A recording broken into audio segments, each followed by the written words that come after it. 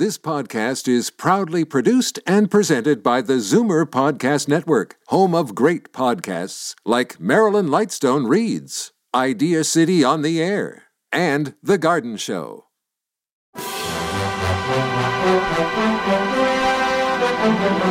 It's Zoomer Radio's Theater of the Mind with Frank Proctor. Open your mind as we fill your head with amazing thrills, chills, and laughs. Theater of the Mind. The best love programs from radio's golden age. Only on Zoomer Radio. Now, here is your master storyteller, Frank Proctor. Well, thank you, and welcome to the show. Tonight's episode of Inner Sanctum stars one of the most recognizable portrayers of frightening roles, Boris Karloff. Before we hear him in the ultra-scary Wailing Wall, a bit about this talented man. He was actually born William Henry Pratt on the 23rd of November, way back in 1887.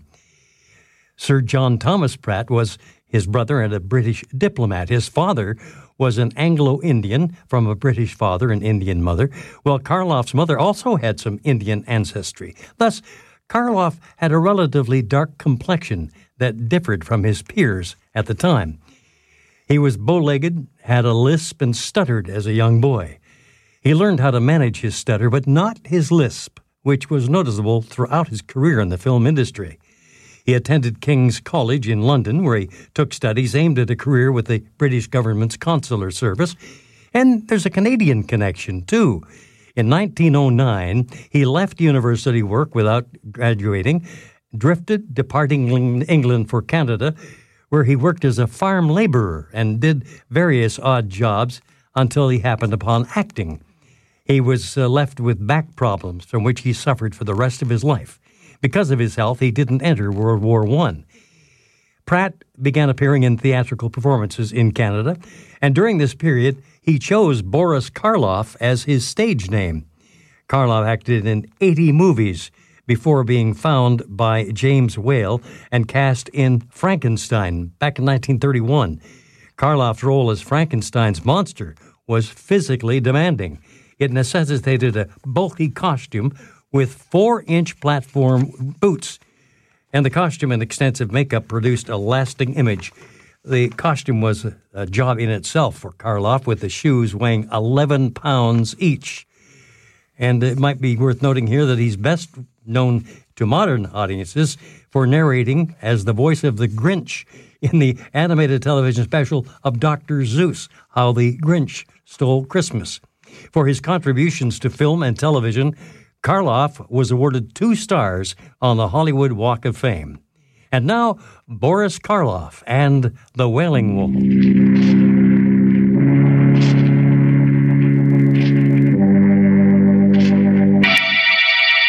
Lipton Tea and Lipton Soup present Inner Sanctum Mysteries, starring Boris Karloff.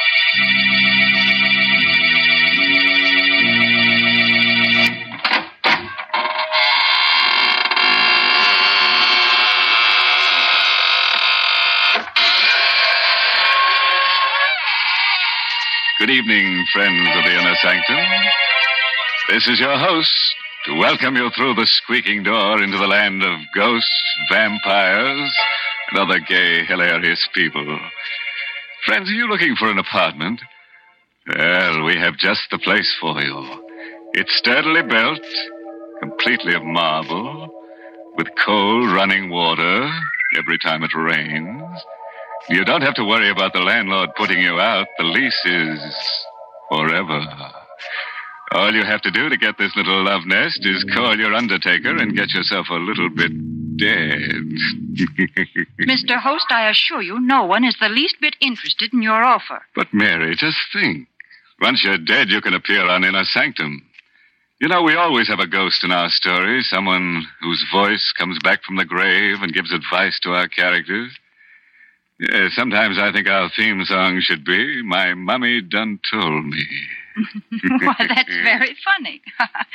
But you know, Mr. Host, talking about voices coming back, That's what happened to me the other day. I heard my own voice coming back to me on the radio while I was eating breakfast. No. Yes. I just heard the new Lipton jingle, and then I heard myself.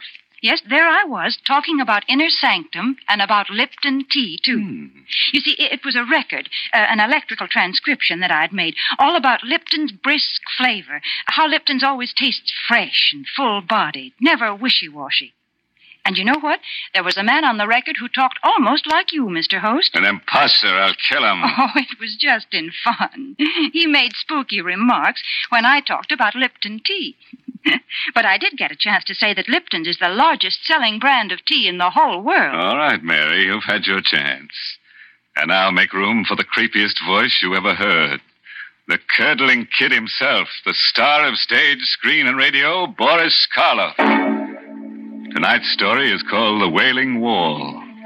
It's an original radio play by Milton Lewis. And you'll hear Boris Karloff in the role of Gabriel Hornell. All set, friends. And turn out the lights, curdle close to the fire, and listen. Night. And on the waterfront of downtown Manhattan, the fog creeps in like a crawling cloud. Tucked in between the towering skyscrapers, there's an old rundown mansion. An anachronism, a freak among the streamlined giants. It's the Hornell home. And tonight, leaping tongues of flame from behind the black shutters. Yes, it's Johnny. Is there anybody in that old dump? It's an old guy lives there, owns it. Gabriel Hornell. I hope he had sense enough to get out. That place is like a tinderbox. Yeah, and pretty well gone. Casey, get that horse. Hey, there is someone in there. Get the action, come on. I'm right behind you. What? Get out of the way. Hurry, will you? I knocked it up. All right, come on in. You see anyone in there? No, we can't stay. Hey, there he is. Oh, the crazy coot. He didn't even have sense enough to get out. Here, grab his shoulder. Yeah. No, don't hold me. We're just taking you out. I don't want to go out. I ain't asking you what you want. Come on, Johnny. Before this joint collapses. Oh, take me out. I can't leave the house.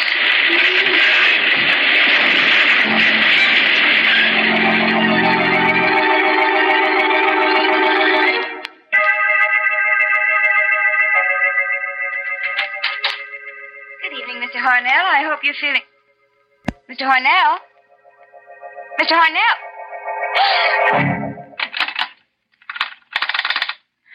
The head nurse. And hurry. Hello? Hello, this is Nurse Hopkins on the 18th floor. Gabriel Hornell is not in his room. The window is open from the bottom. There's a letter. I know, but I'm sure he's not alive. Oh, the letter? Yes, I'll read it to you. To whom it may concern. By the time you read this, I shall be dead.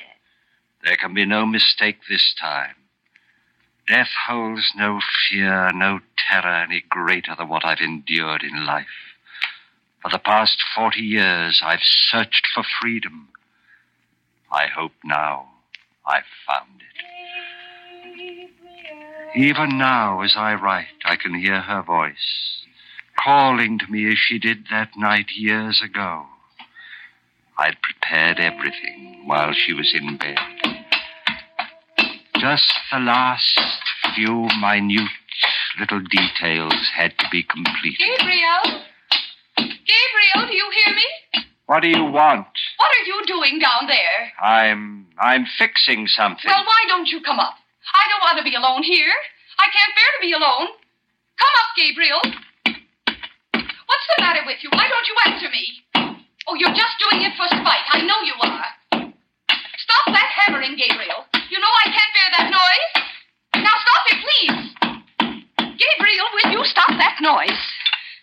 Oh. You came down. Well, of course I came down. Did you expect me to lie there while all this racket was going on? Now, you know I'm a sick woman, Gabriel. What are you doing there anyhow? You can see. Well, yes, I can see, but it doesn't make any sense to me.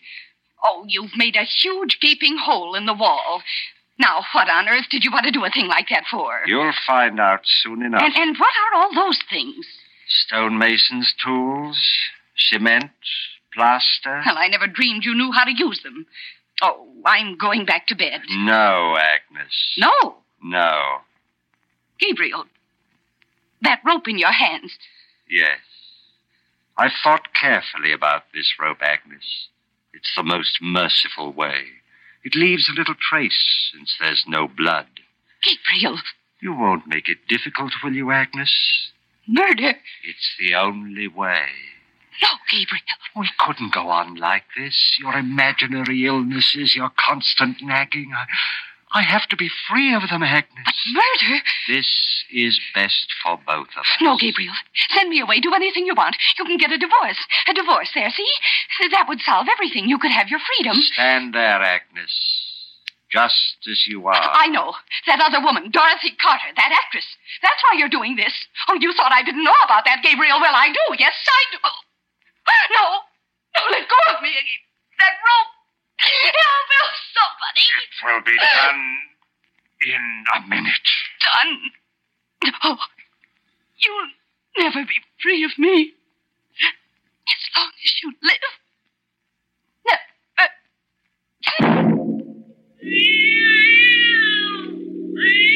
The cat saw everything with its yellow eyes. The cat saw me take her body to the tomb I'd made in the wall. The cat saw me place her there and carefully seal it up. I worked quickly, skillfully, with infinite care. First the bricks, one on top of the other, then the plaster. Then the wallpaper to match the rest of the room. That wasn't very difficult. In a short time it was done. I was free. All I had to do now was to go to the police and report her missing. It was even simpler than I'd thought. I put on the coat. I was about to open the front door when I heard it for the first time. I thought it must be my imagination. I listened carefully. I rushed to the wall, put my ear to it. What I heard made icy perspiration ooze out of every pore of my body. The wail was coming from the wall. It was like the insane shriek of some creature of another world. Was she alive in there? She couldn't be. She was dead. I knew she was dead. And yet I heard her voice wailing. I could swear it was her voice. I couldn't go out as I'd planned. What if someone else should hear it? Would they go to the wall? Investigate? The doorbell. Oh, it couldn't be at this hour. It couldn't be, but it was. Who? Oh, I had to risk everything and answer it. I'm sorry to disturb you, Mr. Hornell. It was Patrolman Cleary. He was the officer on the beat. He was blue with cold. I was passing by and I saw the lights on. I peeked in the window. You looked in? Yes. Since you were still up, I thought I'd ring. It's pretty cold out tonight, and I'd like to warm these old bones for a minute. Oh, yes, of course, Cleary. Don't stand there in the door, man. Come in. Thank you. I see you got your coat on, Mr. Hornell. Just got in? Only a few moments ago. As a matter of fact, I was going to see you. See me? Why, yes. It's about my wife. Hi, something wrong? I hope not. I was out all evening. When I got home, she was gone. It's not like her, Mr. Hornell. No, it isn't. Was she alone all evening? Yes, at least I think she was. You know, she hasn't been feeling very well lately, and I hate to think it possible, but she may have destroyed herself. Mrs. Hornell? No, she wasn't the sort. Oh, she was ill, terribly ill. I tried to keep it secret until she recovered, but the doctors knew. Insane? Yes. Don't you see? The river. I'd better get back to the precinct and report this. You'd better come with me. Missing Persons Bureau will... Hey, Mr. Hornell. Yes? You must be mistaken. Isn't that her? That isn't a woman. Of course it is. She's coming from that room there. Sure, it's your wife. I know her voice, and she sounds like she's in pain. But it can't be. There's no one in that room. But she must have come in the back way. Come, I'll show you. No, don't go in. What? Nothing. No. There. You can see for yourself there's no one here. No one? sworn your wife was in this room.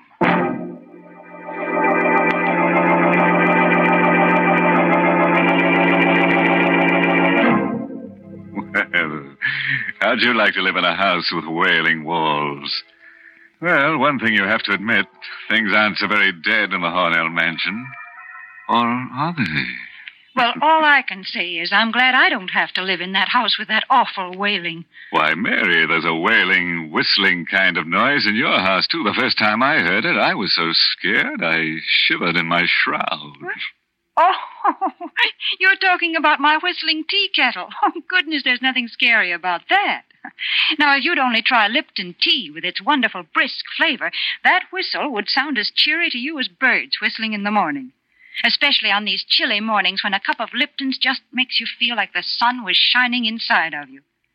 And, folks, if you want a sunny disposition, you should try relaxing with a cup of Lipton tea after a hard job like, well, maybe washing out your window curtains. Yes, and what's more, you can help your friends feel right with the world, too, by serving them Lipton tea when they come to visit you. Lipton's always taste so tangy and heartwarming, never flat or wishy-washy. Yes, that brisk flavor makes all the difference in the world.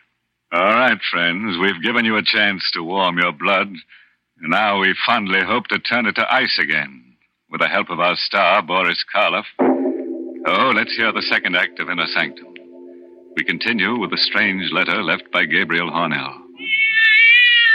Cleary watched in silent fascination as the cat screamed and leaped against the wall. Would he notice the new wallpaper in the dim light? Suddenly, the policeman turned to me. Yes, I guess that noise is only the wind. Strange how like a wailing woman it can sound, isn't it? Yes. Well, that'll be leaving now. I guess it'll be all right for you to stay here. I'll make a report at headquarters about your wife. It's very good of you, Cleary. If she turns up, you let us know? Yes, I'll let you know. Good night, Mr. Hornell. Good night. He left. I locked the door and came back to the room. The room where my wife was entombed. Was she still alive inside the hollow of that wall? I listened all that night. The wailing rose to a high, insane shriek, and then towards morning began to grow weaker, as though she were losing strength, and it seemed to die. The cat crept away. There was a merciful silence in the house. She was dead. She had to be by now. I sank down onto the sofa into a feverish sleep.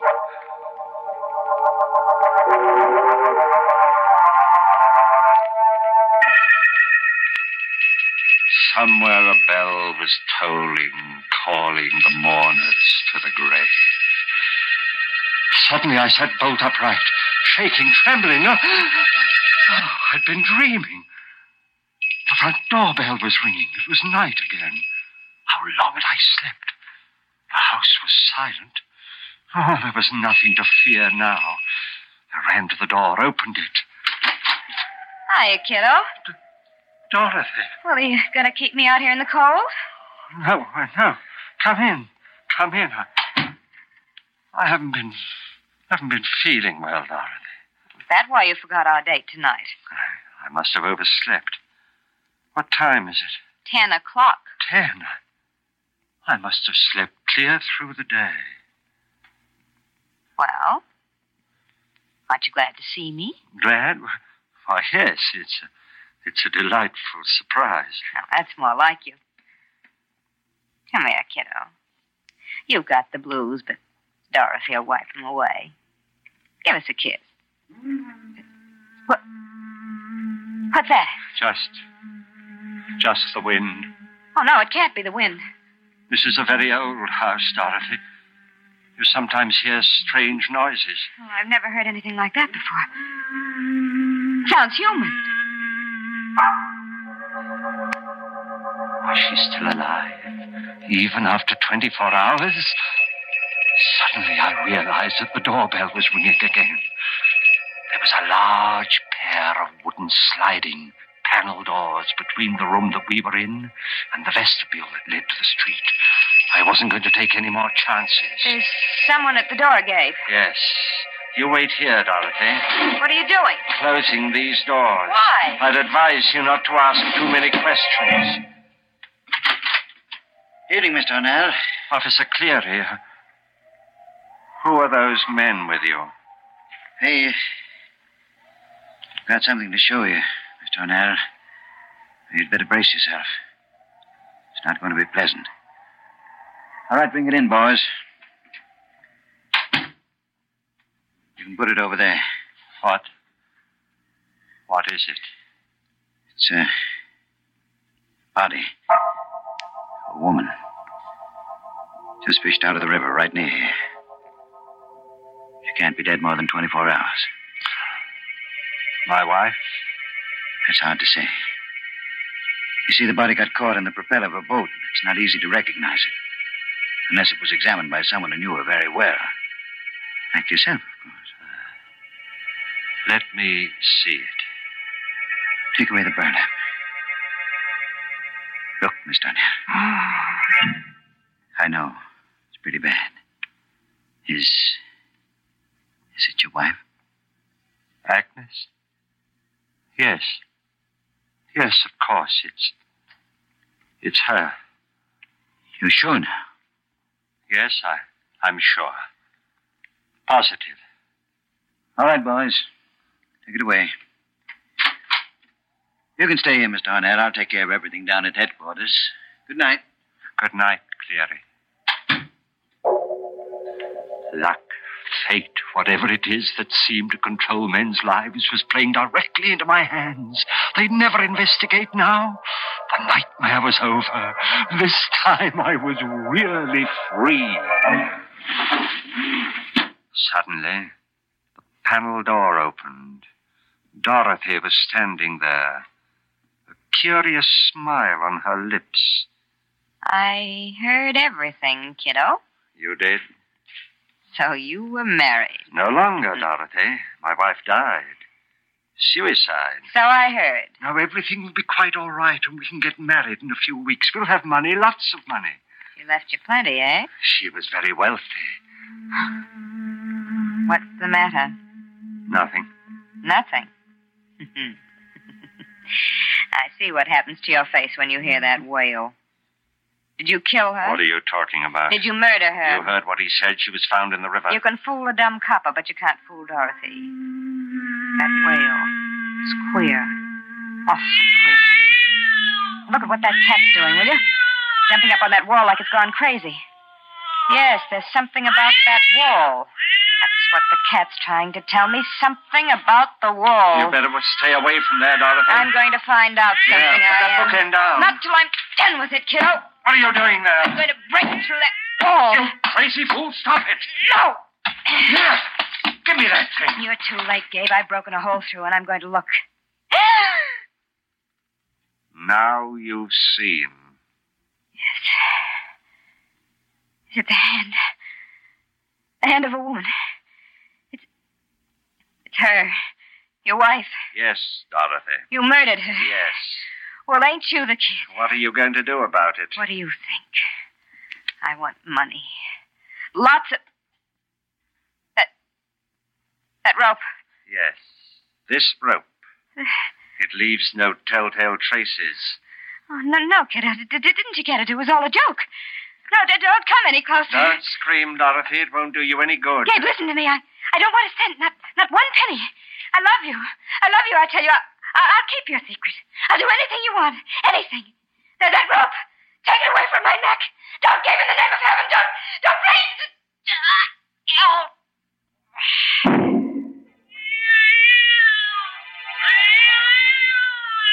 She was dead. I took her body, put it in an old trunk in the storeroom of the cellar. I had to think of some plan, some way to get rid of those bodies. In my confusion, there was only one thing that I was certain of. I must never leave the house, not even for a minute. I never did. At nights, I would sit there, listening. Then it would come, the wail in the wall. I knew that after a week she couldn't be alive. What made the wail? Plans? I thought of 1,000 plans, but all of them would mean that I had to leave the house, and if I left, someone would hear the wail and find out, just as Dorothy did.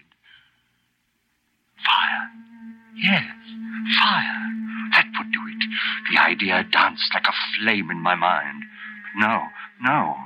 They discovered charred bones of the skeletons among wreckage. No, it wouldn't be worth it. The only way I could be safe was to stay there in the house.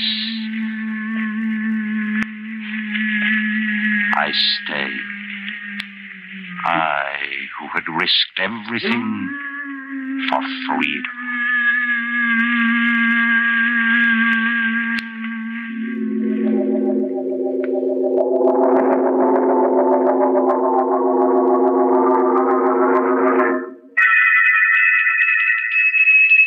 One day, the doorbell tinkled. I opened it. Mr. Harnell? Yes? I'm Mr. Crawford from the bank. May I come in? Just in here, in the vestibule. We've written to you 12 times, but you've never replied. What do you want? Well, Mr. Harnell, you may not realize it, but you've overdrawn your account. The money your wife left is gone. Gone? So short a time? So short? Why, she died 40 years ago. 40? It seems only yesterday. We've been investigating. Even the grocer who used to supply your food no longer will extend you credit. Well, what do you want with me? I'm not starving. If you'd see your face, you'd realize that you are, Mr. Harnell. Now, if you'll only be reasonable, we can see to it that you get $250,000. $250,000? How? By selling this house, it's become very valuable. No. You get out of here. Get out. But, Mr. Harnell... Get out! Very well. He was right. I was starving. That night, when I heard the wailing begin again, I came to a decision. I had spent 40 years in the house, more punishment than criminals receive who've committed even worse crimes than mine. I'd take a chance. I opened the wall I'd sealed up 40 years ago. She was still there, but the wailing continued. Why? I looked into the tomb I'd made for her, and then I saw it. I saw this thing that had ruined my life. It was a tiny hole in the outside wall that I'd made when I first broke it open. The wind rushed through and made that horrible wail. What was the use? I took a match out of my pocket. I set its flame to the curtains. In a moment, the place would be an inferno. I decided to stay. I wanted to perish with the house. In death, at least I'd be free.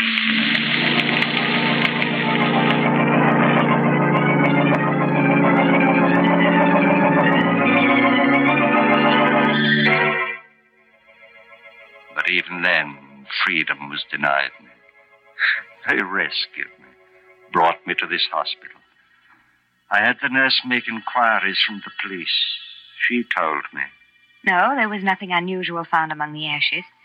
Everything was burned to a fine powder.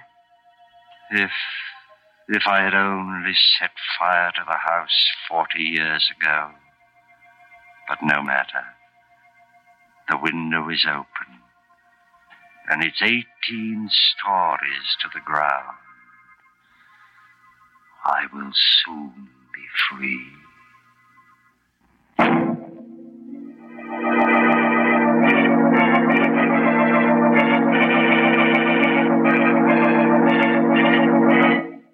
Meow! Everybody's dead but the cat. We overlooked him because we couldn't find him. Of course, I'm sorry that wall made such an unpleasant noise, such a tuneless wailing. We tried to teach it to whistle the new Lipton tea jingle, but we didn't have time, eh, Mary? Now, you just stop teasing me, because I'm not going to talk about the Lipton jingle now. No, and I'm not going to talk about Lipton tea either. Instead, the Lipton people want me to remind you folks about something important. I mean the Victory Loan Drive. You know, friends, we've been buying bonds for many years now. But this drive is in some ways the most important. Because if a job is worth doing, then it's worth finishing. The bonds you buy now won't buy weapons. No, this time the money will help bring our boys home. It will also help take care of our wounded soldiers, provide them with the finest medical care in the world. And, friends, we can certainly do no less. And the victory bonds you buy now will help launch our veterans into a safe and secure post-war world, the kind of world they've been fighting for. Yes, you're helping others and yourself, too, every time you buy a victory bond. So buy all you can, won't you?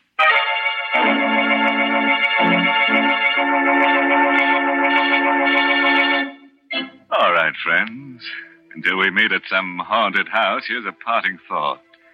Don't seal your wife in a wall. That won't keep her quiet. Oh, by the way, this month's Inner Sanctum mystery novel is Devil in the Bush by Matthew Head. Yes, and next week's Inner Sanctum story, directed by Hyman Brown and brought to you by Lipton Tea and Lipton Soup. Next week's story is about a man who gets hunches. His hunches are about death. He's sure he's going to be killed. Not by poison or fire or strangling. Nothing simple like that. No, our character has a nice, interesting death waiting for him. Oh, if you'd like to be in at the death, drop in next Tuesday.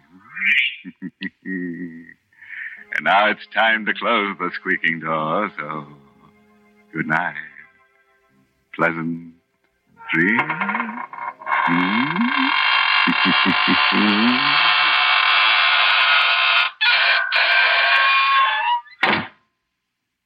Folks, the colder it gets, the more we all enjoy a good hot plate of soup. And for soup with a fresh, home-cooked taste, you can't beat Lipton's noodle soup. Yes, Lipton's is blessed with a real chickeny flavor, and it's just swimming with tender golden egg noodles. But listen, Lipton noodle soup takes almost no time at all to prepare, and Lipton's is economical, too. Costs less and makes lots more than canned soups. So don't forget to try Lipton's noodle soup. And don't forget to tune in next Tuesday night for another Inner Sanctum mystery. Stay tuned for Phil Harris and Alice Faye next on Theater of the Mind. Time now for Phil Harris and Alice Faye as we get set to hear about Alice's new car. Good health to all from Rexall. Your Rexall family druggist brings you the Phil Harris Alice Faye Show. Written by Ray Singer and Dick Chevrolet, with Elliot Lewis, Walter Tetley, Robert North, Janine Roos, Ann Whitfield, Walter Sharp in his music, yours truly, Bill Foreman, and starring Alice Faye and Phil Harris.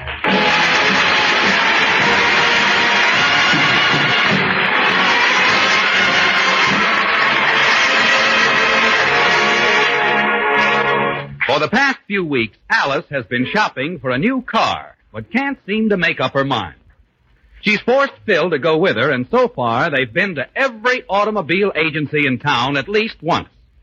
Phil's nerves are on edge from this ordeal, and today he's taken Frankie with him to keep from going completely crazy. Alice, can't we stop? I'm tired. Me too, honey. You've been to every automobile agency in town at least 7 times, and you can't make up your mind what car you want. I have made up my mind. I've narrowed it down to a definite choice. Between what? A Chevrolet, Nash, Pontiac, Ford, Plymouth, Buick, Oldsmobile, or Hudson. You've left one out, dear. Which one? The Sunset Bus. Oh, Alice, we're tired. Well, if you boys are tired, we'll just go to one more place. Good. Well, what do you know? Here's the place. Yeah, let's get in, Remley, before it closes. Come on, let's hurry. Get away from those swinging doors. Hey, that's a novelty. An automobile agency with swinging doors. And a family entrance. Get out of there. That's a cocktail bar. No. So this is what they look like. Land sakes, I had no idea. Well, this is a shocking revelation to me. All right. Come on, here's the agency. Let's go in. Oh, Alice, not the Hudson Agency again. You've been in here 12 times looking at their car. But I want to see it once more. All right, I'll go in here, but I'll guarantee, Alice, that this salesman ain't going to be glad to see you. You've been driving him crazy. Oh, don't be silly. He'll be very happy to see me.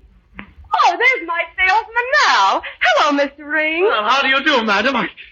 Oh, no, not you again.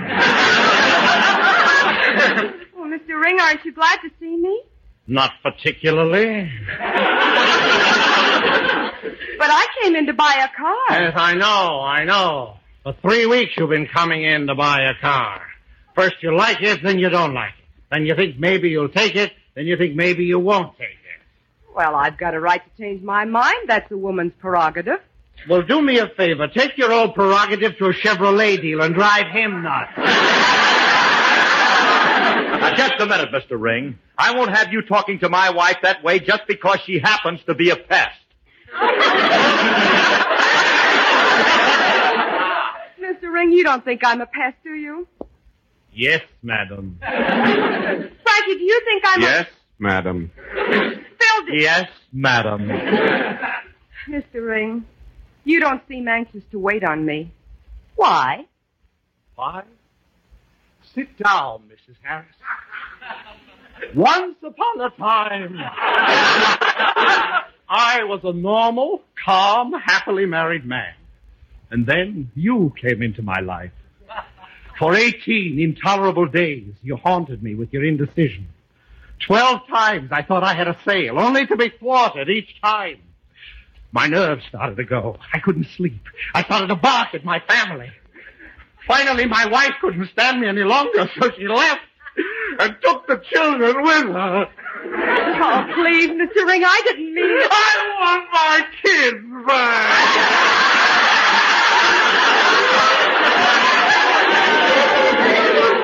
Mr. Ring, please control yourself. You're making a scene. Phil, do something. Stop him. You stop him, you old wrecker. Oh, but Nicholas, I didn't mean anything. We all have to carry on like this. Oh, I'm sorry, Mr. Ring, and I'm going to make it up to you. I'll buy a car. You will? Mm-hmm. Honest? Oh, that makes me so happy. No, I'm not going to let myself get sucked in again.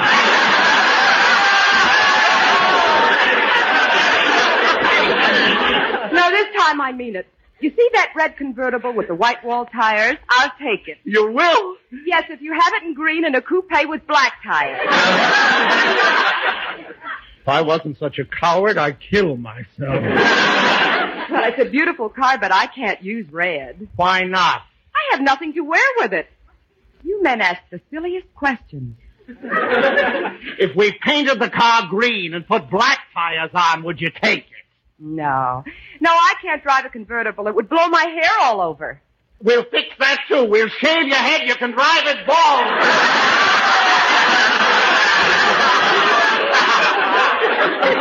Alice, will you do me a favor and take it? It's a slick-looking job, and you can keep the top up.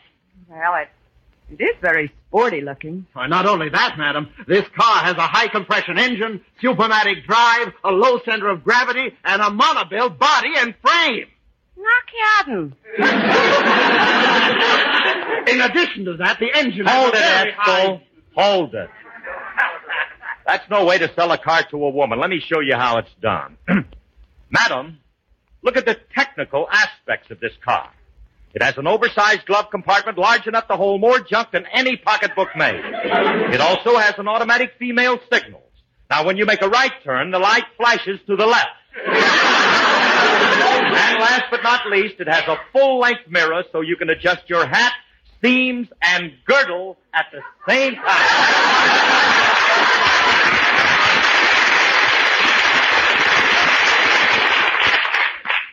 Sounds very practical. I'll take it. Did you hear that, Mr. Ring? She said she's going to take it. I made the sale. Not so fast. I changed my mind. Oh, no. What's the matter, Alice? What's the matter now? Well, the canvas top doesn't look very sturdy to me. Oh, madam, I assure you it's very sturdy. A man could stand on that top. Prove it. Bill, get up on the top and see if it'll hold you. What for? How often do I ride on top of a car? Alice, please take it and let's get out of here. Well, all right, if you say so, I'll take it. Mr. Ring, here's the check for the down payment. You mean you're really going to take it? Well, Give me that check. Here are the keys. Take the car. Now, remember, I'm taking it on approval. If there's the least little thing wrong with it, I'm returning it. All right, fellas, get in the car and we'll drive home. Whew. I have never seen anybody make so much fuss over buying their first car. I'll bet you were just as bad when you bought your first horse and buggy. I don't go back that far. You don't, huh?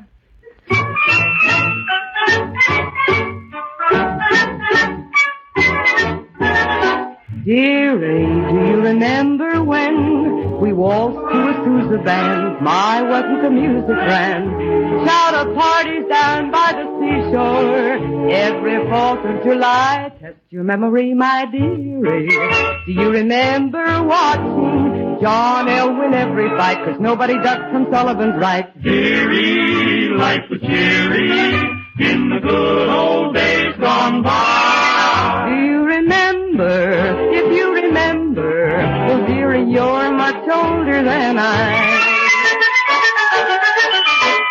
Dearie, do you remember how they loved Harry Lauder's act? Mine wasn't the palace pack. Jenny Lind, presented by Barnum, sang her sweet lullaby. Test your memory, my dearie. Chicago all in flames sure caused a terrific row. They ended on Mrs. O'Leary's cow. Dearie, life was cheery in the good old days gone by. Do you remember? If you remember, well, dearie, you're much older than I. Dearie, do you remember a man of war winning every race? He ran at a record pace. Rin Tin Tin in serial chapters always rescues a guy. Test your memory, my dearie. Do you recall when Babe Ruth pitched for the Boston team? He sure had a curve that was loaded with steam. Dearie, life was cheery in the good old days gone by. Do you remember? Yes. If you remember, well, dearie, you're much older than I. You'll admit that you're much older than I.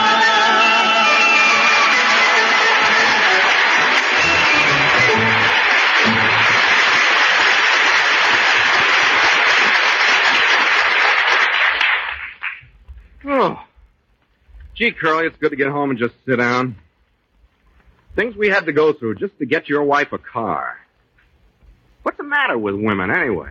Frankie, I think I've found the answer. After many years of studying the question from all angles, I have come to the definite conclusion that women are different from men. Gad, you're a deep thinker.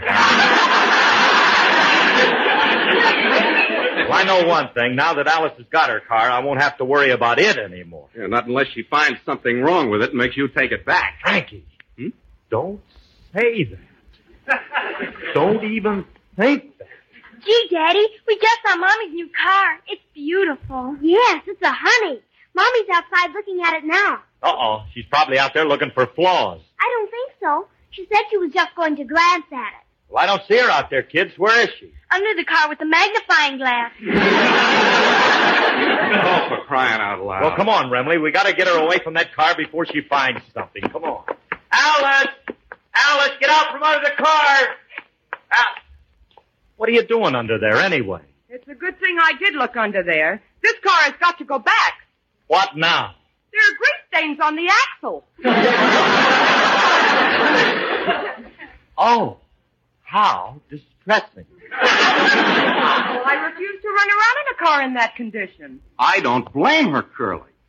When she runs over somebody, You wouldn't want them lying there thinking Alice Faye has a greasy axle.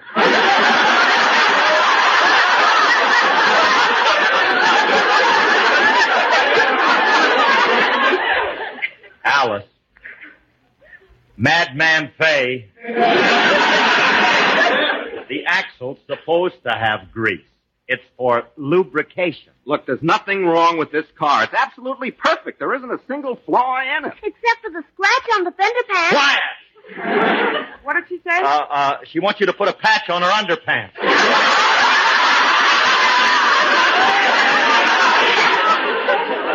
I thought she said something else. So did I. Alice, look, you'd better go in and take a shower. Look at you. You're all full of grease. All right. And as soon as I get dressed, I'm going to take the whole family for a ride in my new car. Ooh. Boy, that was a close one, kids. Wait a minute. I better rub this little mark off of the fender. There. Now, there's nothing wrong with this car. Yes, there is. The windshield wiper is stuck. I'll go in and tell Mommy. Come back here. Stay where you are. Lie down, roll over, play dead. Look, girls, run along and play and don't say anything to your mother about this. Now, go ahead.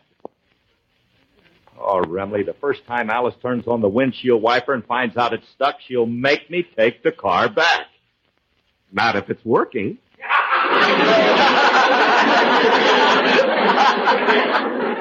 But it isn't working. We can fix it.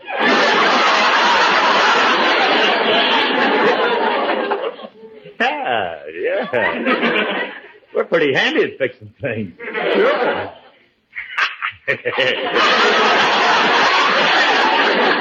We haven't failed yet. No. A windshield wiper is easy to fix. It is? Yeah. Open the hood.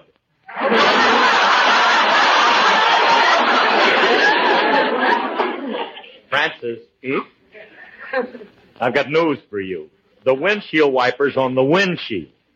Why do we have to open the hood? Because the wires that make the wiper run must come from the motor. And besides, it's more fun that way. Yes, of course, yes. Righto, Francis. I'll open the hood. Yeah, this'll be a cinch. If there's one thing I know, it's automobiles. Oh, look at that engine, Curly. This is a twin diesel with a reverse flush. So I see. And notice that it's powered by a turbine propeller shaft drawn to an inside straight.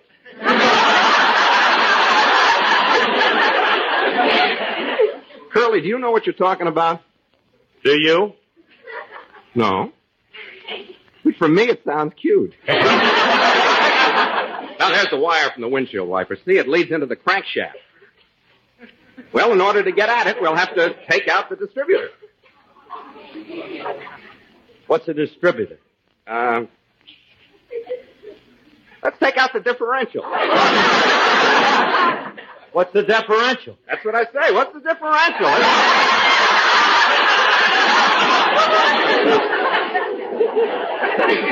Hey, look.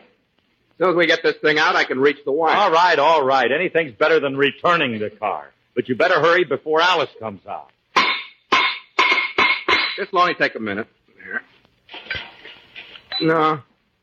Still can't reach the wire. Well, I guess I'll have to take out these two parts, too. Remley, do you have to hammer in rhythm? You want to get into your song, I do. Oh, thanks.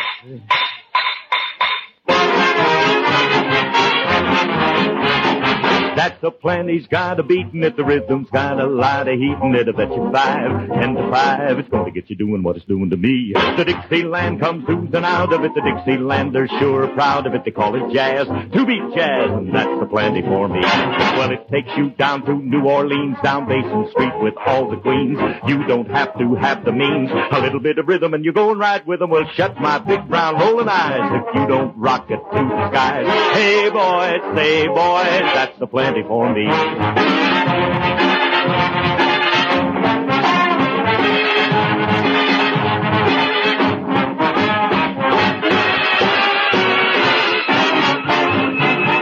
You're gonna get mellow when that fella blows his horn. Down where the blues were born, you'll be gone. The trumpet's our trumpet gonna do me something. Well, beat it out, brother, there's no other remedy. And that's a plenty, just oodles and plenty for me.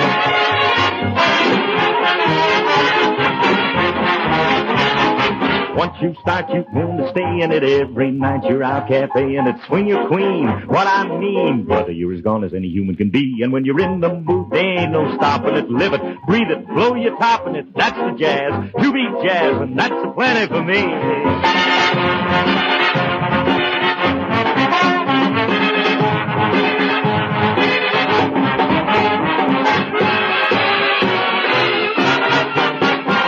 Well, that's a plenty's got that beatin' it. The rhythm's got a lot of heat in it. I bet you 5, 10 to 5. It's gonna get you doing what it's doing to me. The Dixieland comes oozing out of it. The Dixieland is sure proud of it. They call it jazz, to be jazz, and that's a plenty for me. Well, it takes you down to New Orleans, down Basin Street with all the queens.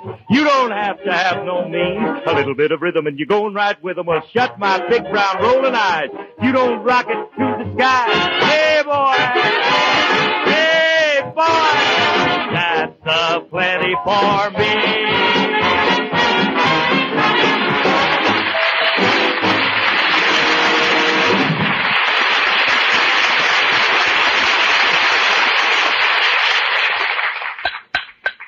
There. Well, Curly, I got the wire fixed. It was just a loose connection. Yeah. The Wright brothers have scored again. Yeah, you said it. Start the motor, Curly. Okay. Wait till I gather it up from the lawn. I forgot we took it all apart. Curly, you shouldn't have scattered the parts all over the lawn. Alice might see them. No, she won't. I got them hidden in the bushes. Well, we better start putting them together fast. Your wife ever find Hiya, fellas, I brought it. Hey, you've got a new car, ain't you? She's a beauty. Yeah. You like it? Yeah, it's got sleek lines, white wall tires, and... Wait a minute. Where's the motor? In the bushes? Someday I'll get an intelligent answer from you guys, and the shot will kill me. What do you mean it's in the bushes? Well, this is Mrs. Harris's new car, and we don't want her to find the motor. That's a smart idea for a woman driver. Now, wait a minute. It's not that. Alice is a good driver. Then why have you got the motor in the bushes? Because there was something wrong with the windshield wiper, so we had to hide the motor. There was something wrong with the windshield wiper, so they had to hide the motor. Fellas, do me a favor. Get in your flying saucer and get back where you came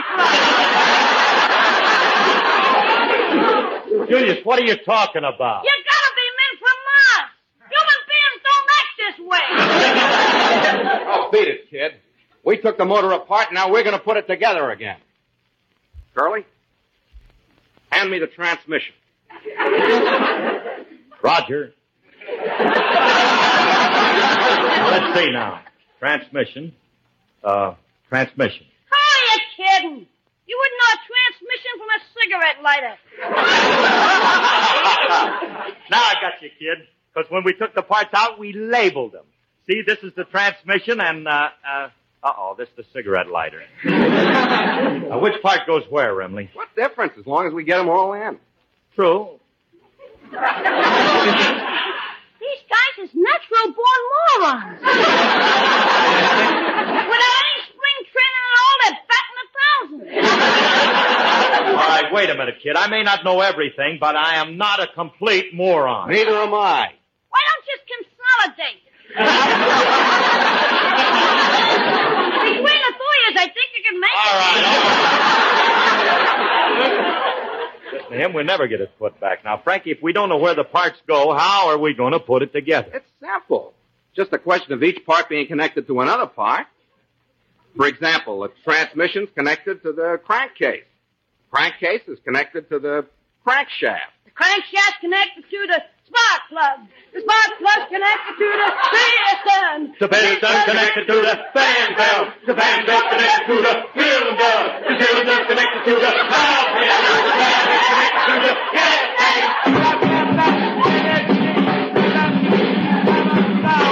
Shoot the motor to me, Francis, boy.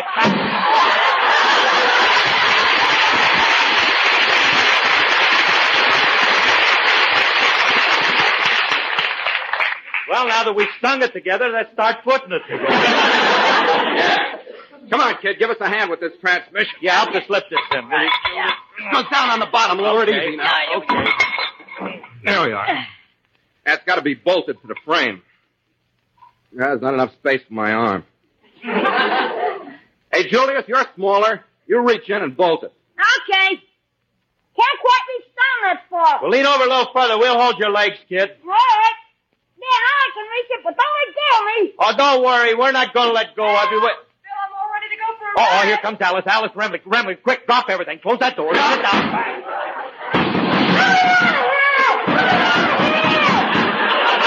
Quiet or I'll grind your little valves. Now, look. Hey, Julius, can you hear me in there? Now, just stay in there and keep your trap shut, and I'll give you $5. Just stay there till we get rid of Alice. It'll only take a couple of minutes. Bill, we're all ready. Come on, girls, let's get in the car. Wait a minute, Alice. Wait a minute. Now, don't... Alice. Oh, well, don't stand out there, Phil. You and Frankie get in the car with us. Honey, it looks like rain. You wouldn't want to go out... Oh, get in. As soon as I get the key in, I'm going to start the motor. Motor? I'll take care of this, Curly. Alice, don't start the motor until I fix the hood. Hey, Julius. Julius, we'll give you $10 if you make like you're a motor. All right. Oh, listen to that starter. Sounds great, doesn't it? Yeah, starts nice and fast. Starts a little too fast. I haven't pressed the button yet.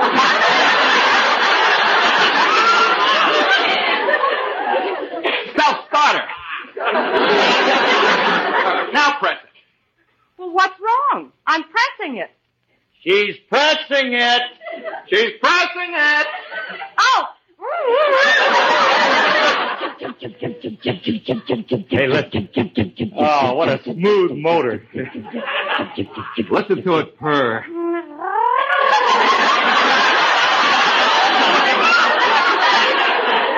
What's that? Oh, honey, there's a cat under the car. But listen to that engine chug. I said chug, chug.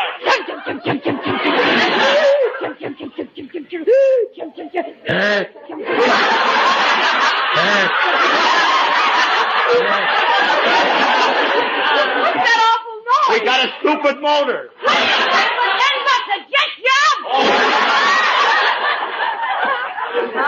Oh, honey, it was nothing. It was... sounded like it came from under the No. hood. Lift it up. No, but Alice, Lift it up. What's this? Chug, chug, chug. I am a little chug. I pull the big cars. Chug, chug, chug. Julius. I told you we had a stupid motor. What's he doing in there? Where is the motor? Oh, the motor. Yeah, the motor. Well, you see, honey, in this new style, they don't have the motor up front. Where do they have it? In the bushes.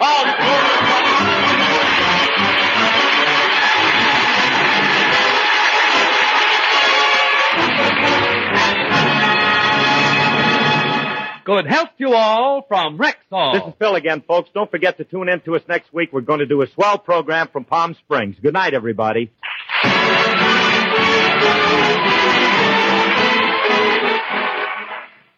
Thank you for listening. Tomorrow night, it's Lights Out, followed by Martin and Lewis.